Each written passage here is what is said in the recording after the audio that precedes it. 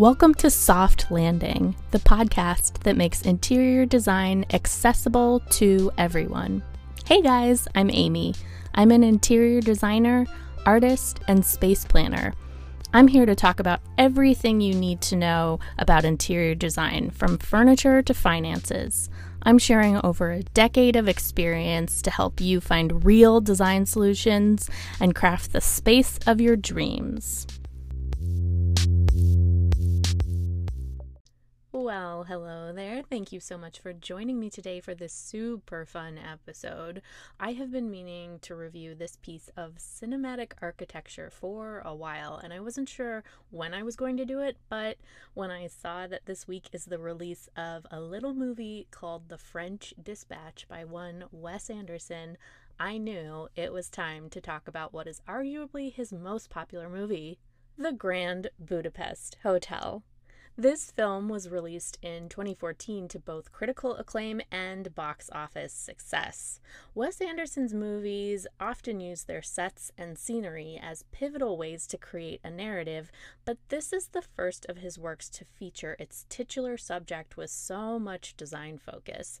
And today we are taking a look at what makes this building so magical, how it illustrates a critical time in design history and world history for that matter, and how even though the film has us traveling all over fictional Europe, we never leave the hotel for a single second. Before we dive into the Grand Budapest Hotel, let's talk about the color of the week. We're in the middle of October, so many decorations this year are silhouettes or cutouts for Halloween. There are lots of bats and spider decor, and Kourtney Kardashian is wearing black lipstick. On top of that, the days are getting shorter, the nights are getting longer, and I have found myself wearing more head-to-toe black than ever before. The color of the week is Vanta Black. This lab-created color is the darkest commercially available black and absorbs up to 99.965% of all visible light, rendering a virtual void in its place.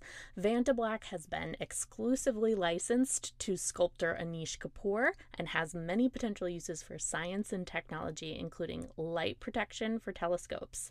Enjoy gazing into the abyss and happy spooky season. Okay, so spoiler alert ahead. If you have not seen the Grand Budapest Hotel and want to remain in the dark until you watch the film, turn this episode off now and go watch the film, then come on back. Or let me spoil you, your choice. So I'm a huge Wes Anderson fan. His sets and use of color and character development is magnetic every time for me, and I will say for the longest time I said that the Grand Budapest Hotel was my least favorite of his movies. One of the things I love about his early movies like Bottle Rocket, Rushmore, The Royal Tenenbaums, and The Darjeeling Limited, all of these movies lack the traditional structure of having an antagonist and a protagonist. There's no good guy, bad guy dynamic. All the characters are presented as both lovable and flawed. And that's really just like real life. And I think taking this approach created really interesting stories where the conflict of the movie isn't that one person defeats the other, but that all the characters come to a deeper understanding of one another. But clearly this was too idealistic of a concept, because with the Grand Budapest Hotel, this idea fades away and is replaced with a traditional hero versus villains setup. Adrian Brody and William Dafoe are literally wearing black and creeping around Europe, killing old ladies and cats.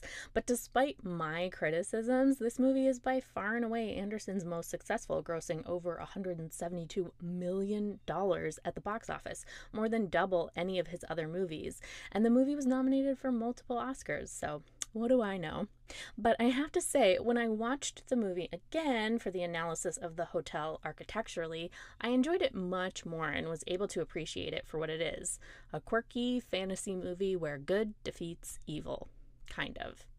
This is done in the incredibly styled world of Adam Stockhausen, who was responsible for all the production design and used scaled models for many of the exterior shots. Now, obviously, this movie came out a little while ago, and there are some really great articles looking at the sets of the film, and I am adding those links to the show notes for your reading pleasure. The TLDR synopsis of this movie is a hotel concierge at a luxury ski resort in a fictional European country in the 1930s is framed for the murder of one of his beloved and frequent guests. There are so many themes and ideas that are present in this movie, many of them tied to the fact that while the country and much of what we see of Europe is imaginary, there is still a very real and major war being depicted in accordance with that time period.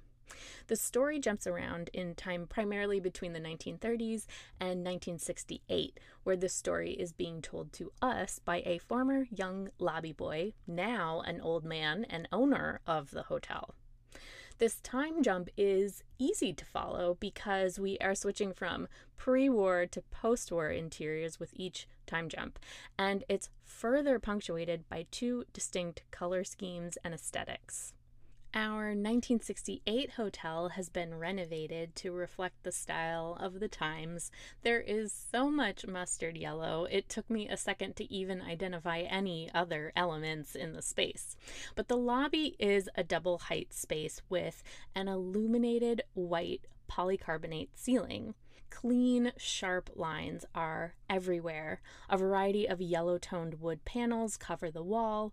Rust and olive carpeting flow into every room, and you might notice heavily veined white and gold square marble columns that are so close to the walls they almost look engaged with it. These columns are important to remember for later. This same white and gold marble wraps up a central and symmetrical grand stair that splits in opposite directions after the first landing, with a concierge desk punctuating this juncture. The space is accessorized with bold white on black signage with an overscaled sans serif font that allows the whole space to feel less like an outdated municipal building and more like a museum exhibit. The look and feel of this 1968 space is very much in line with post-war Eastern European brutalist interiors. It's meant to be depressing when compared to the original 1930s hotel, but it still feels playful and tongue-in-cheek. I would still totally stay at this hotel. Our narrator begins his story, and we are transported back in time to the 1930s version of the hotel. We get a great exterior shot of one of the miniature models made for the movie, and we can see the hotel is approximately 9 floors high. The facade is some kind of stacked stone with coining details at the corners, and it's fully enveloped in a soft pink gradient for the ground up. This coloration is more evocative of a 1990s Miami, Florida, but it's another one of those details that helps this fairly serious story and setting feel light, fun, and even joyful. There is a blue mansard roof punctured with dormer windows, 2 symmetrically placed turrets with spires on top, rows of arched windows, and an arched marquee with the hotel's name above the center of the very top floor that gets fully illuminated by spotlights at night. The building is a picture-perfect depiction of old luxury travel lifestyle, and Anderson said he used the Library of Congress's Photochrome print collection as a point of inspiration. This collection includes images of travel, landscapes, architecture, and daily life in Europe from the 1890s through the 1910s. Architecturally speaking, the building is relying on a mix of styles, but the primary forms are mostly Second Empire Baroque Revival, with the building's large scale, the mansard roof, symmetricality, and classic detailing. This was the most prevalent style of architecture in Europe in the late 19th century, so the timeline and usage all tracks. Well done. The hotel's 1930s interior is vastly different from 1968, no surprise there. The lobby has seemingly doubled in size, now including an atrium skylight going up 4 floors. There's additional lounge seating areas, a barber shop, a bar, a lot more bustling hotel guests and staff everywhere. This expansion of space immediately makes it feel more like a luxury hotel, and this is emphasized by a shift in color scheme. The rust and olive green are gone, and we are now seeing more regal red tones in the carpets and more light cream and blush tones. Unlike the hodgepodge staff from 1968, the 1930s workers are all dressed in matching eggplant-colored uniforms. There are decorative chandeliers and delicate wall sconces, and our friends, the white and gold marble columns, remain just the same, except they are no longer anywhere near the walls but completely freestanding.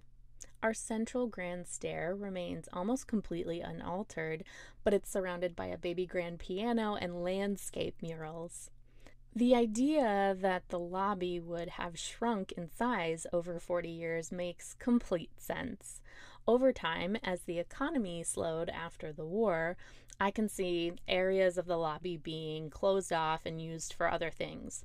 A grand lobby starts to feel like a waste of space when you start to count pennies. The skylight and atrium could easily have been damaged and proved to be too expensive to repair and maintain, so they simply closed it off. It happens all the time in the real world, too. The white and gold stone columns and staircase remain in both timelines as a point of orientation, but also as a point of practicality for the movie. These lobby scenes were filmed in an old German department store, and the columns and stair are actually part of this space. The majority of the other elements we see were added as part of the set design. Adam Stockhausen cited Jugendstil as being his primary influence for the film's aesthetic. Jugendstil is basically the German counterpart to Art Nouveau. It is a decorative arts and architectural movement that was inspired by the abstraction of floral motifs and rebelled against the rigidity of neoclassicism. So you'll see lots of curved elements, things that look vaguely like plants, and a little of the stepped ziggurat forms that are common in Art Deco. This is mostly apparent in the details, graphics, and signage in the movie. For example, in the 1930s hotel, the main entrance has a petal-shaped awning and sign that are almost an exact replica of the Art Nouveau Paris subway entrances by Hector Guimard. The movie is divided into 6 parts, and by part 2, we've left the hotel and started on an adventure to prove our protagonists' innocence. But the hotel stays with us. The protagonists take a train that is carrying the same red-orange color from the hotel lobby carpets, and still dressed in their purple uniforms, it feels like we haven't left at all. We first arrive at the Schloss Lutz estate for a reading of the deceased party's will. This estate, while a single-family home, is said to belong to one of the wealthiest families in Europe, and therefore is practically a mirror image of the hotel itself, just in size alone. The entrance is a dark twin of the hotel's lobby with a central grand stair that splits in opposite directions after the first landing. Only this one is clad in super dark wood with ornate carvings, no relief anywhere for the eye, and no signs of joy. We're scared, and rightfully so, because the surviving family members serve as our antagonists, and by entering their world, we've crossed into some kind of Black Lodge experience of the hotel. Now, in hindsight, Madame D, the owner of the Schloss Lutz estate and also the secret owner of the Grand Budapest Hotel, may have had an affinity for this type of staircase and just used it in all her properties. Or maybe there's more to it. Our protagonist is swiftly and wrongfully jailed for the murder of Madame D. He makes himself useful in jail and finds a group of inmate friends who have a plan to bust out. One of the friends has drawn a meticulous plan and sectional elevation of the prison that rivals the work of some architectural students in its precision and clarity.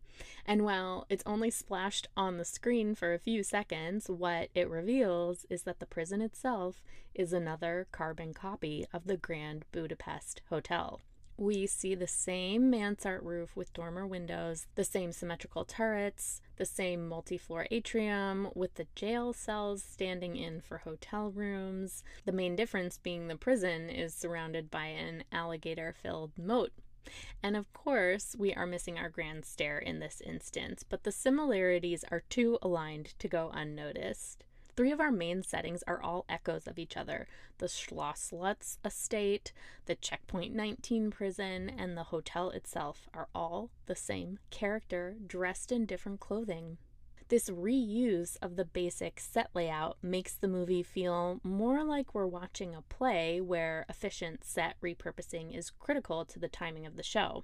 This is a reoccurring structure for Anderson's films and is referenced more directly in the movie Rushmore, but like our friends, the white and gold columns, this technique also provides a sense of continuity and reference. And with the fast-paced dialogue and quick editing, it helps keep us grounded through what is actually a very action-packed and tragic, cheery little movie. Lastly, as I was looking at the characteristics of the hotel, I noticed that it's really no different than the Overlook Hotel in Stanley Kubrick's The Shining. Brightly colored, enormous resort covered in snow, but one feels like a hipster Disneyland and the other feels like a demonic hallucination. A lot of this comes down to non-set related film elements like music, framing, the pace of each of the films, but the idea that both movies essentially take place in the same setting and yet feel completely different is wild. If you've made it this far, congratulations! You have the reward of hearing that this episode is brought to you by Soft Landing Studio, the same design studio that creates this podcast. If you enjoy this podcast and want to work with me directly, you can select from a variety of one-on-one consultations about your specific home, office, or retail interior design project. Whether you want a quick brainstorming session or a series of regular check-ins during your renovations, or to work with my full interior design services, you'll get amazing design ideas, life-changing solutions to problems you'd never thought you could resolve, and a space you feel proud to call your own. And just in time for the very start of the holiday season, you can now purchase gift certificates for the 45-minute creative consultation brainstorming sessions. This is the perfect gift for the design lover or brand new homeowner in your life. Go to www.softlandingstudio.com to schedule your experience now. And while you're there, don't forget to download the absolutely free Guide to Getting Started. This fun-filled PDF quiz will orient you at the very beginning of your interior design journey. If you know you aren't 100% happy in your space, but you don't know what to do about it, this guide is for you. You will be directed towards big idea solutions so you'll know what to do and, most importantly, what not to do. Visit www.softlandingstudio for your free copy today. Thank you so much for joining me. I can't wait to talk to you in the next episode.